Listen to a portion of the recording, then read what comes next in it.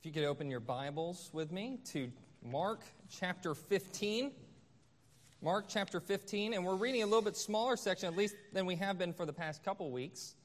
We're going to be reading verses 21 to 32. Mark chapter 15, verses 21 through 32. And isn't that amazing what we just read? Psalm 22, written by David, 1,000 years before Christ ever walked the world. And yet, when you're reading it, you probably are going to feel a lot like Mark felt when seeing, or rather hearing, the event come from the mouth of Peter. Seeing how much what David wrote about is coming to a reality in the life of Jesus Christ, in his death. How many prophecies are being fulfilled? The one thing that we can definitely know that during this whole escapade, his whole trial, when it seems like evil is the one who's in control, that's the hour of the power of darkness, yes, but whose purposes are really being worked out if they are unwittingly fulfilling prophecy from 1,000 years before?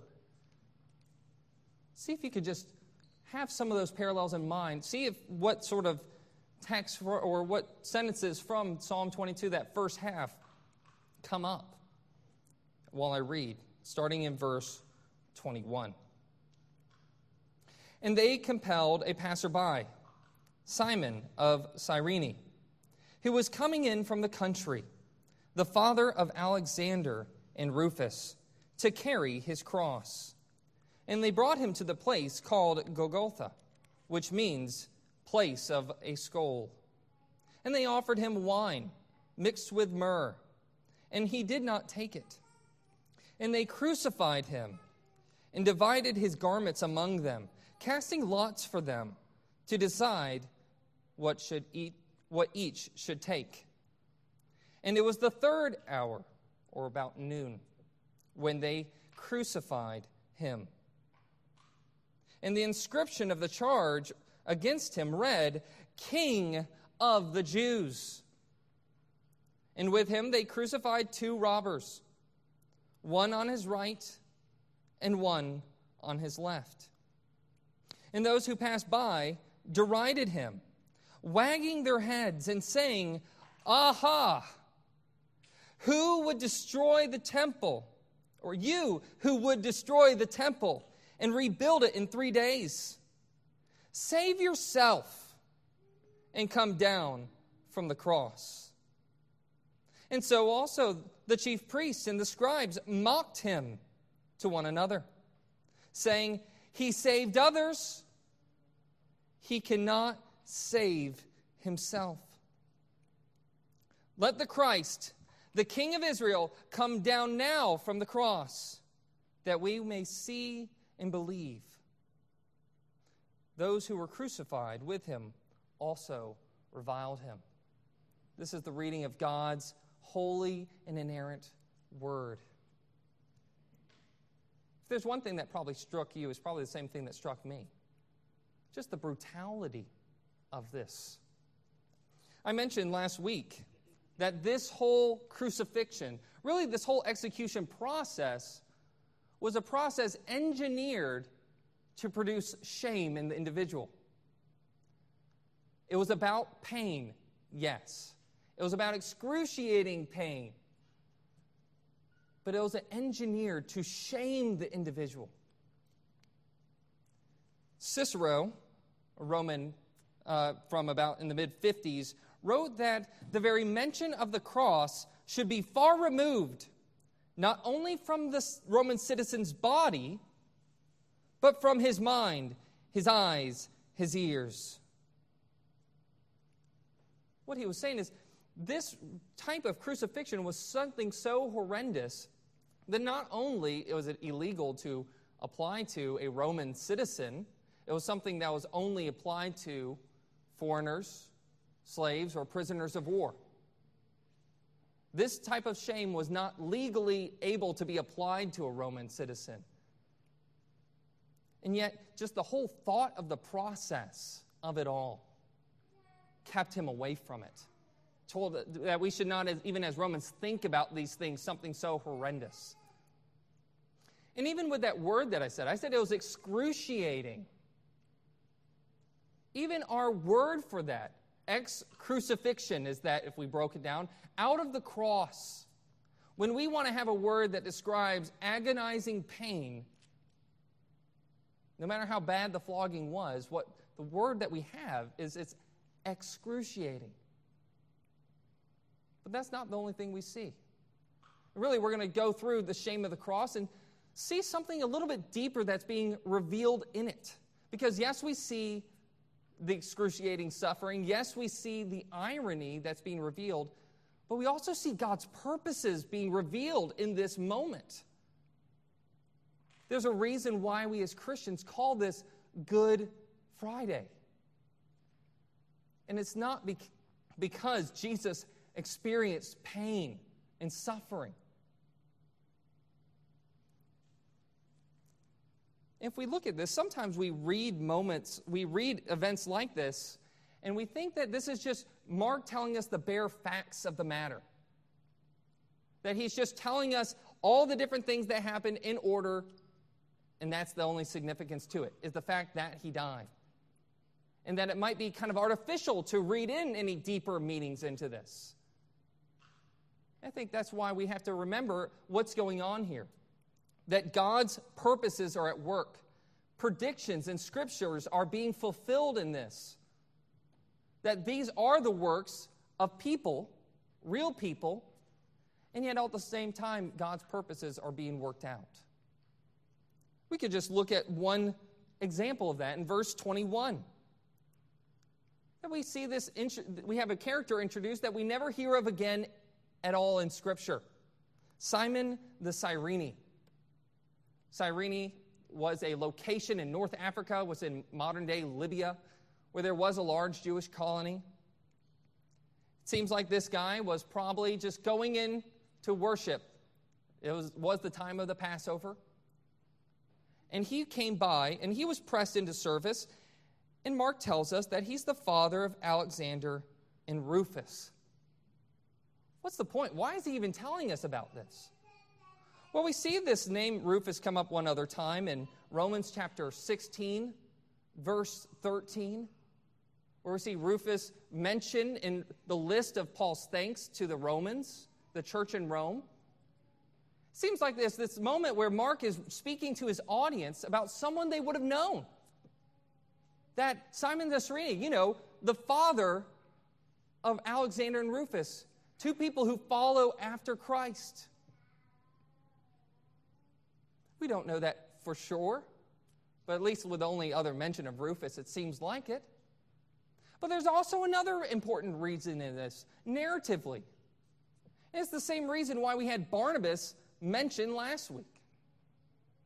The whole point last time when we were looking at Jesus being declared innocent was that he was not suffering on account of his own sins, but on the account of the sins of his people.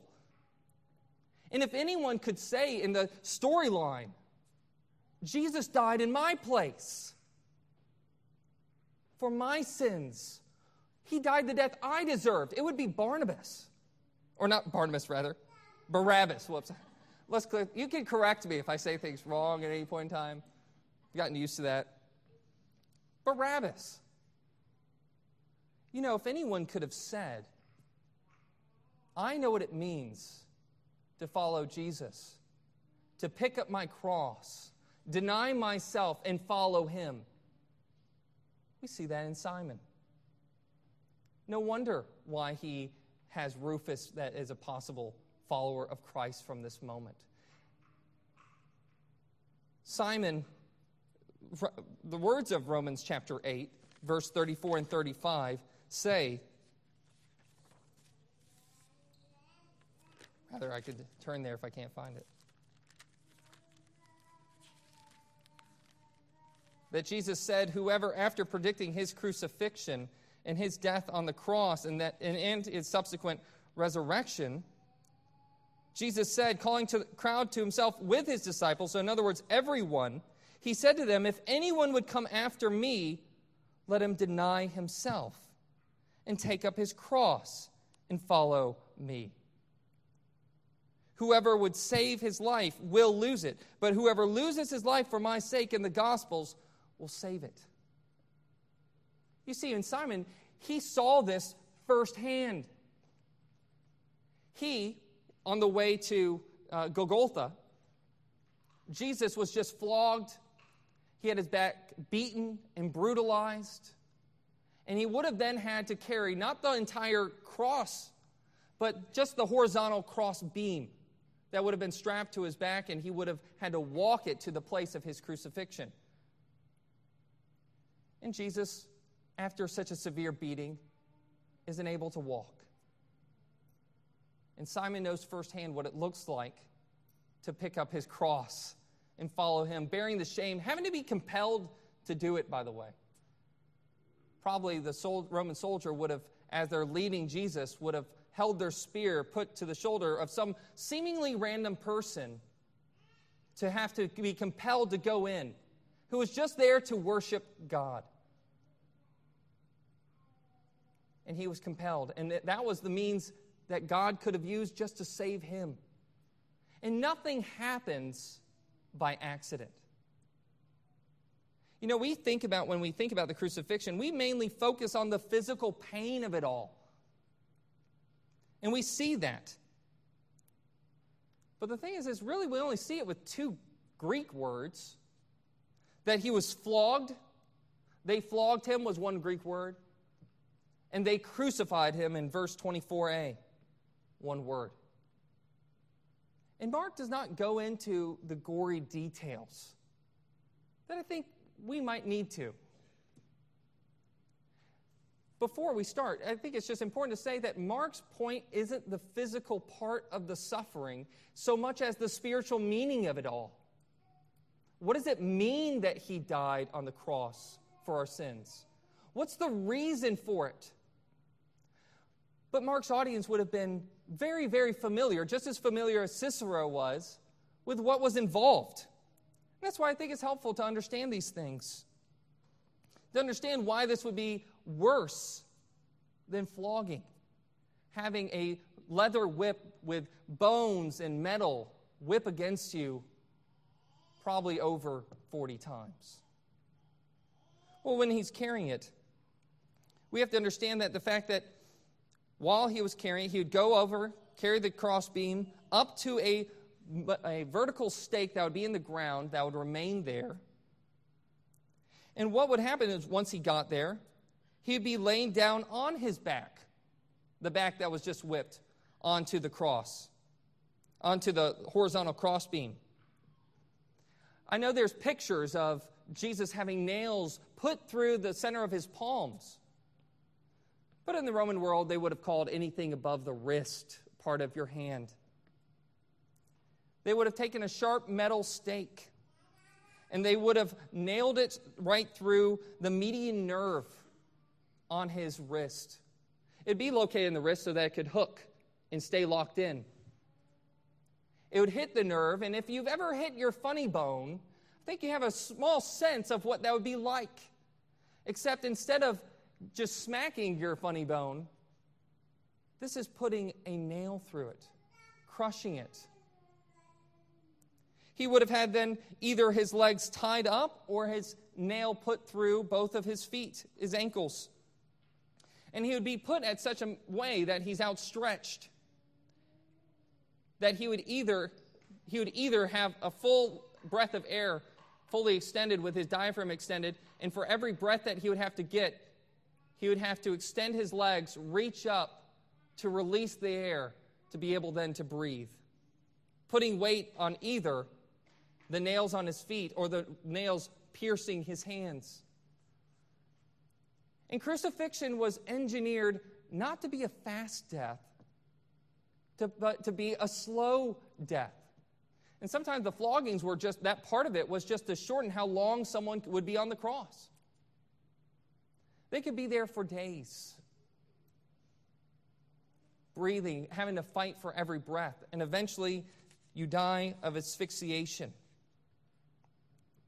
This is what he went through.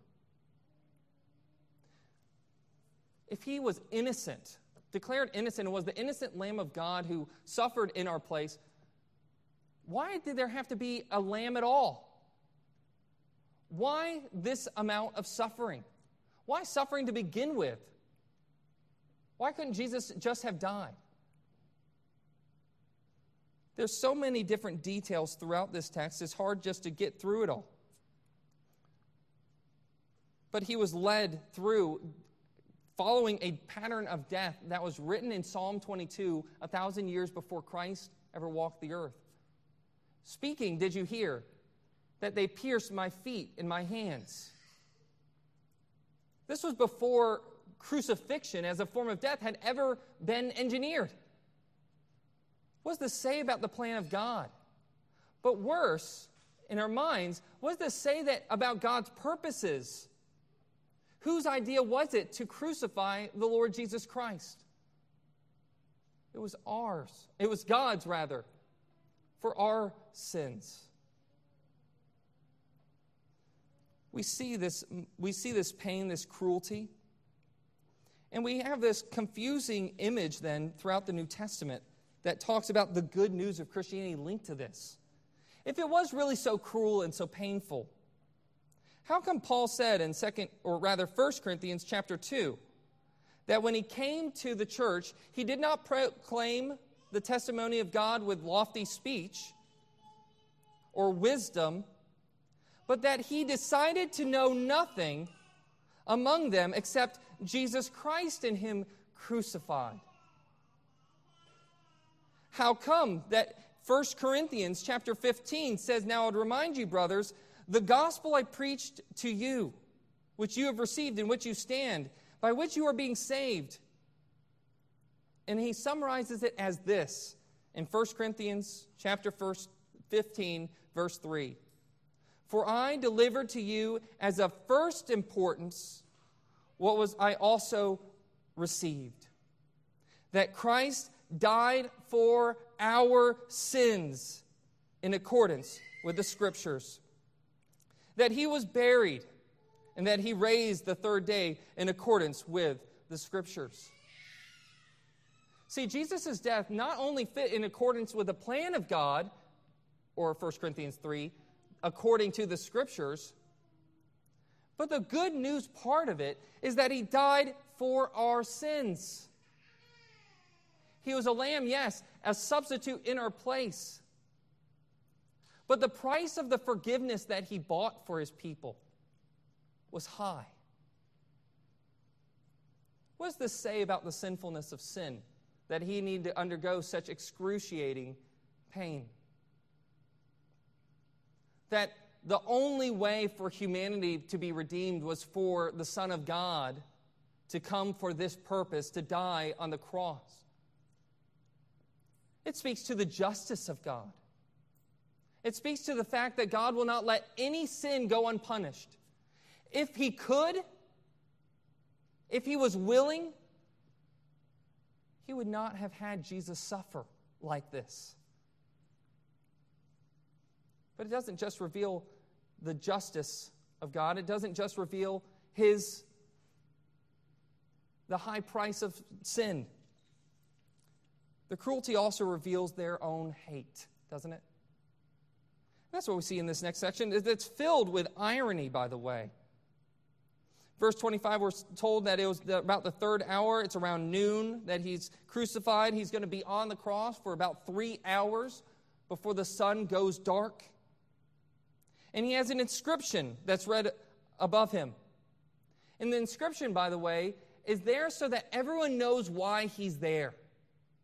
Why is Jesus suffering on the cross? Because he is the King of the Jews. John tells us that the chief priests were pretty annoyed by this and said, "Hey, can we add a phrase to the beginning of it that he said he was the King of the Jews?" Pilate was kind of perturbed by it and didn't want to have anything to do with it. The reason why he was killed on the cross was, yes, because he said he was the King of the Jews, but more importantly, it was because he was the King of the Jews. And people didn't believe it, did not believe in prophecies like Isaiah chapter 53, that predicted the suffering servant, or Isaiah, or Psalm 22? Even though they had a sign above his head that told them the reality of it. And Luke tells us it was written in 3 different languages. It was written in Latin, it was written in Greek, it was written in Hebrew or Aramaic. Everyone was able to read it, and everyone was able to see the obvious truth. It's an obvious truth, by the way, that his own accusers mentioned. The irony reveals the reality of this truth, that Jesus was who he said he was. Did you notice their conviction? They told him in verse 31, he saved others, but he cannot save himself. Each time, 3 different times, different people are commanding him, why don't you get down off the cross if you're the king? Wouldn't that be the thing that would demonstrate your power? Wouldn't that be the thing that demonstrated the reality of who you say you are if you come down from the cross? But they have that tacit admission in there. He saved others. Jesus had already proven who he was. He already healed people. He already rose Lazarus from the dead. He was able to save others. In fact, that's why we were told, even at the very beginning of Mark, that's why he came. Mark chapter 2 said, just as a physician comes, not to heal the well, but those who are sick, so the Son of Man came to seek and save sinners, to call them unto repentance, as Luke adds that extra phrase on there. Jesus has always been about saving sinners. And that's exactly what he's doing here.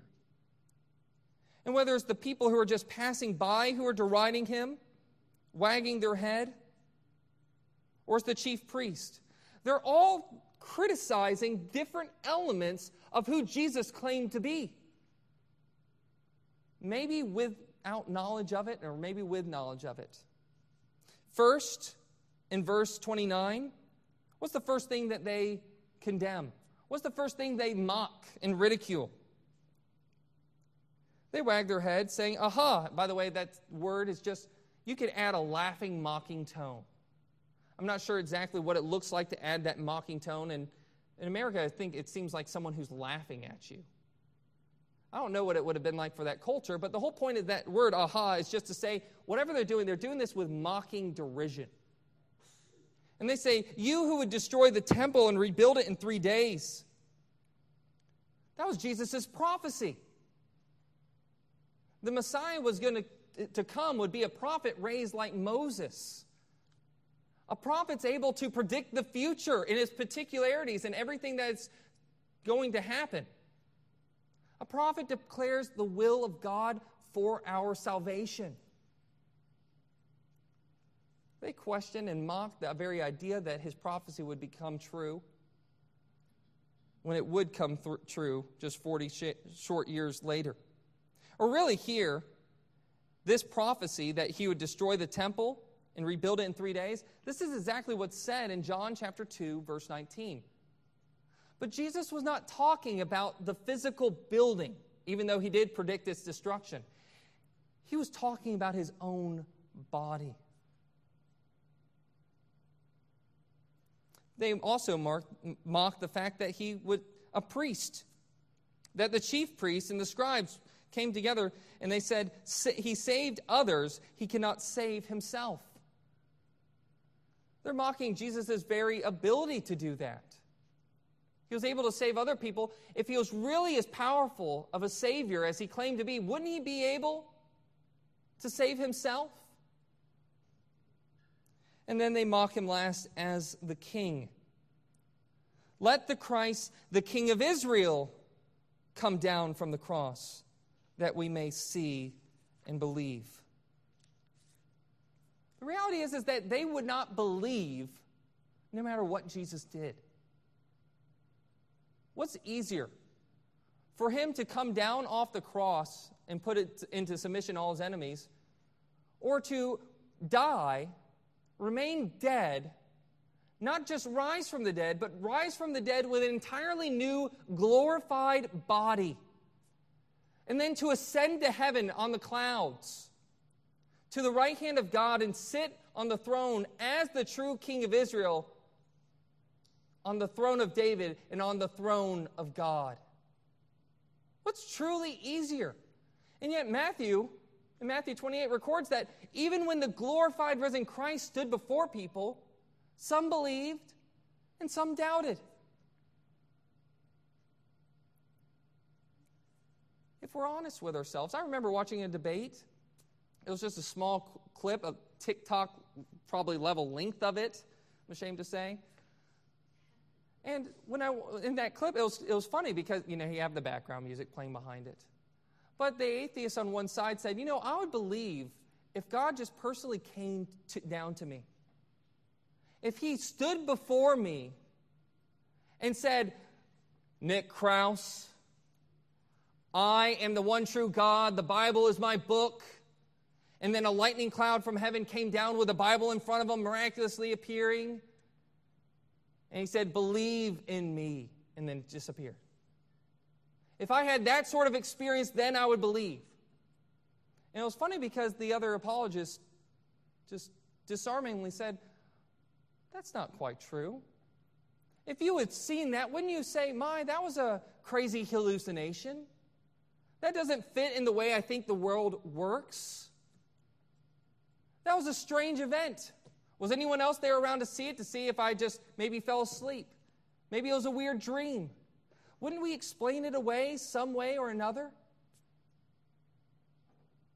This is exactly what the Pharisees did, and this is what believers of all ages have done.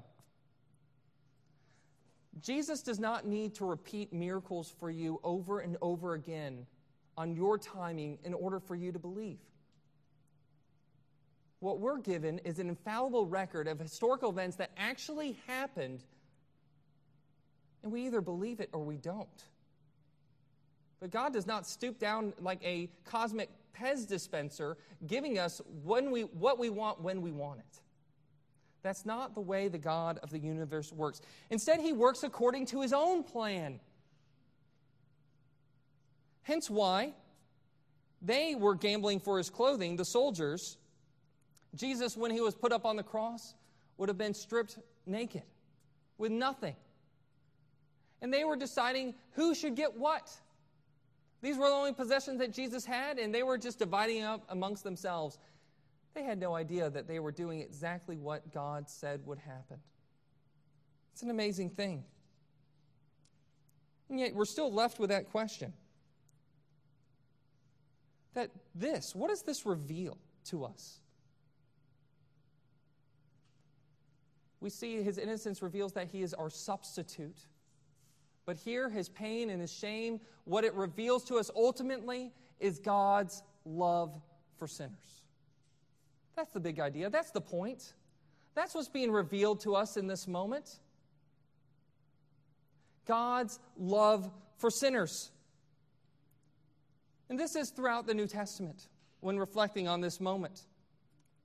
That we're told, Romans chapter 5, verse 8, that God shows his love for us in that while we are yet sinners, Christ died for us. Well, how does that make sense? If I told you I was sitting on a pier at the end of a dock and I saw someone drowning in the water, and then right behind me a guy runs past me saying, I love you, and then jumps into the water and drowns, how is that good news? That wouldn't be good news. What makes it good news would be the fact that he didn't just jump into the water and didn't just drown, but that he actually dove into the water to save that person who was drowning. And that they were actually able to save the person. The fact that he's our substitute matters because, or the reason why Jesus came to be our substitute is because God loves us. That's the reason why the man jumps into the water, or here, Christ became a man. He died, yes, for our sins. But what this reveals to us is God's love for sinners. We see this all over the place. John chapter 15, verse 13, when speaking to his disciples, he says, "No greater love has no one than this, that someone lay down his life for his friends."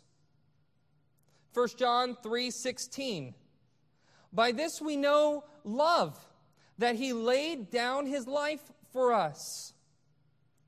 1 John 4, verse 8, "Anyone who does not love does not know God, because God is love." How do we know that? Verse 9. And this is 1 John 4.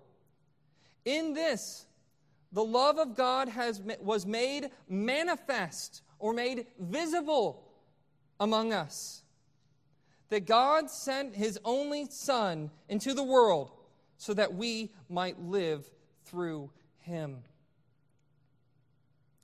His love is being shown in the fact that, you know what? Jesus could have gotten down from the cross. He had the power to. And we see in the last breaths of his life that he had energy. Even though he was too weak to carry the crossbeam, he still had energy. He still had strength. If his kingdom was of this world, Jesus already told Pilate that he had 1,000 legion of angels who could come at his beck and call. The problem is that Jesus chose to be on the cross. He could have at any moment saved himself, but if he saved himself, he wouldn't have been able to save us. Jesus now on the cross is our substitute, and he's dying for our sins, and he's dying so that he could save sinners. This was the only way. He'd already lived the life that they should have lived, and now it's time for him to die the death that they deserved to die. This is what he did. This is how he showed love. And for us, in reflecting on this, I think it's helpful, or at least it was helpful to me, to listen to what Calvin said when talking about the powers of darkness. That it seems all too customary that wicked people estimate the power of God by present appearances. So that when God doesn't seem to be able to accomplish what we think he should be accomplished, if we were God, we accuse him of weakness. Whatever God does not do that fits our preconceived plan of how he should operate, that's somehow weakness in God. That this is the logic of Satan, that attempts to drive us to despair, that it's vain to be assured of God's love if we are going through suffering. If we have months, weeks, years of unexplained physical illness, months, or actually days, weeks, months, years of unexplained depression. If we go through all this, months, weeks, I did it again. Weeks, months, years, there we go. Weeks, months, years of wayward children who abandon the faith and aren't like Alexander and Rufus, but it seems like they're just living in sin and enjoying it. What's made manifest to us here in this moment is the fact that while we go through suffering, it doesn't mean that God is impotent. It doesn't mean that God's love is not true for us, because God's love was true for Jesus, wasn't it? The Father loved his Son. But the thing is God had a different purpose in mind. John 3:16, "For God so loved the world that he gave his only Son, that so whoever would believe in him would not perish or would not die, but would have everlasting life." Jesus went through excruciating suffering for a time, and people looked at that instance and said, your circumstances do not speak for you, who you say you are. Your circumstances do not speak of God's love for you, of your righteousness, of your holiness. But that was true for Jesus, because God had a greater plan in it. And the reality with our sufferings is that we don't always see God's plan in it. We don't always know exactly why He's doing what He's doing. But hasn't He shown His love for us? Hasn't He already proven when terrible sufferings came to Jesus according to God's plan that God has a reason behind suffering? Because the same God who ordained this moment is the same God who ordains every moment of your life. Ephesians chapter 1 speaks of our salvation and says that in verse 4, in love He predestined us for adoption to Himself as sons through Jesus Christ. We have testimony of God's love to us. It's been revealed in this. It's been revealed in this in the sense of all suffering, by the way, works out for our good and God's glory, as Romans 8:28 tells us. But more importantly than that, we have assurance that God loves us, for while we were yet sinners, Christ died for us. He died as our substitute, and the thing that motivated Him, how God's love was made manifest towards sinners, is that the motivating principle was His love for sinners. The cross can be the summary of the good news of the gospel, because it's at the cross that we see the high standard God holds for sin. It's at the cross that we see that He takes it all seriously.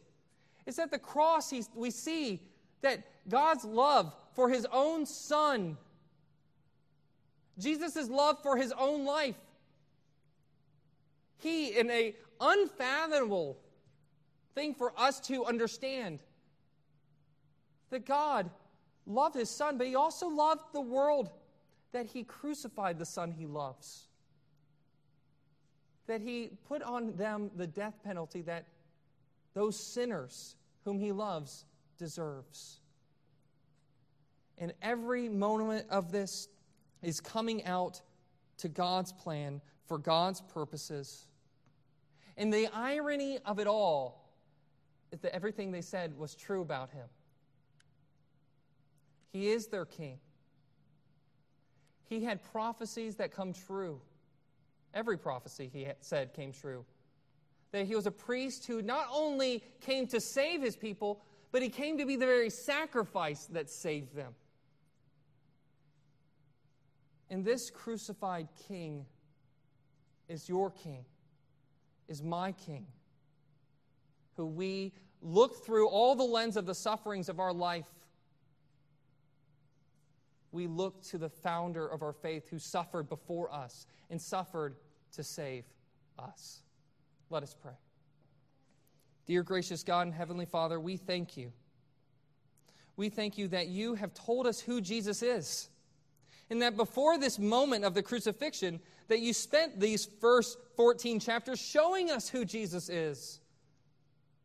Showing us that He is innocent. Showing us that He is able to save. Showing us that even His death was part of God's purposes. And it was purposes to save sinners whom He loved. And Lord, I do pray. I pray that the sufferings of this life would not get in the way of our vision of that. That while we walk through this life in the valley of the shadow of death, Lord, we confess that we often just only focus on the evil, unable to see through the fog Your goodness, Your kindness. Lord, we ask that the Holy Spirit would be like a light shining in our hearts to be able to see that the light of the world has come. Help us to love the light rather than the darkness. Help us to love the Son who lived for us, who died for us, and who suffered such great extent of suffering, because that's what the cost to save the sinners whom He loved. Oh Lord, we cannot get our minds around the height, the depth of Your love for us. Lord, I pray for anyone who does not have their mind around God's love for sinners displayed in the cross. I pray that they would come up to someone afterwards, that they would seek to know of what you are showing us here. It's in Jesus Christ's name that we pray. Amen.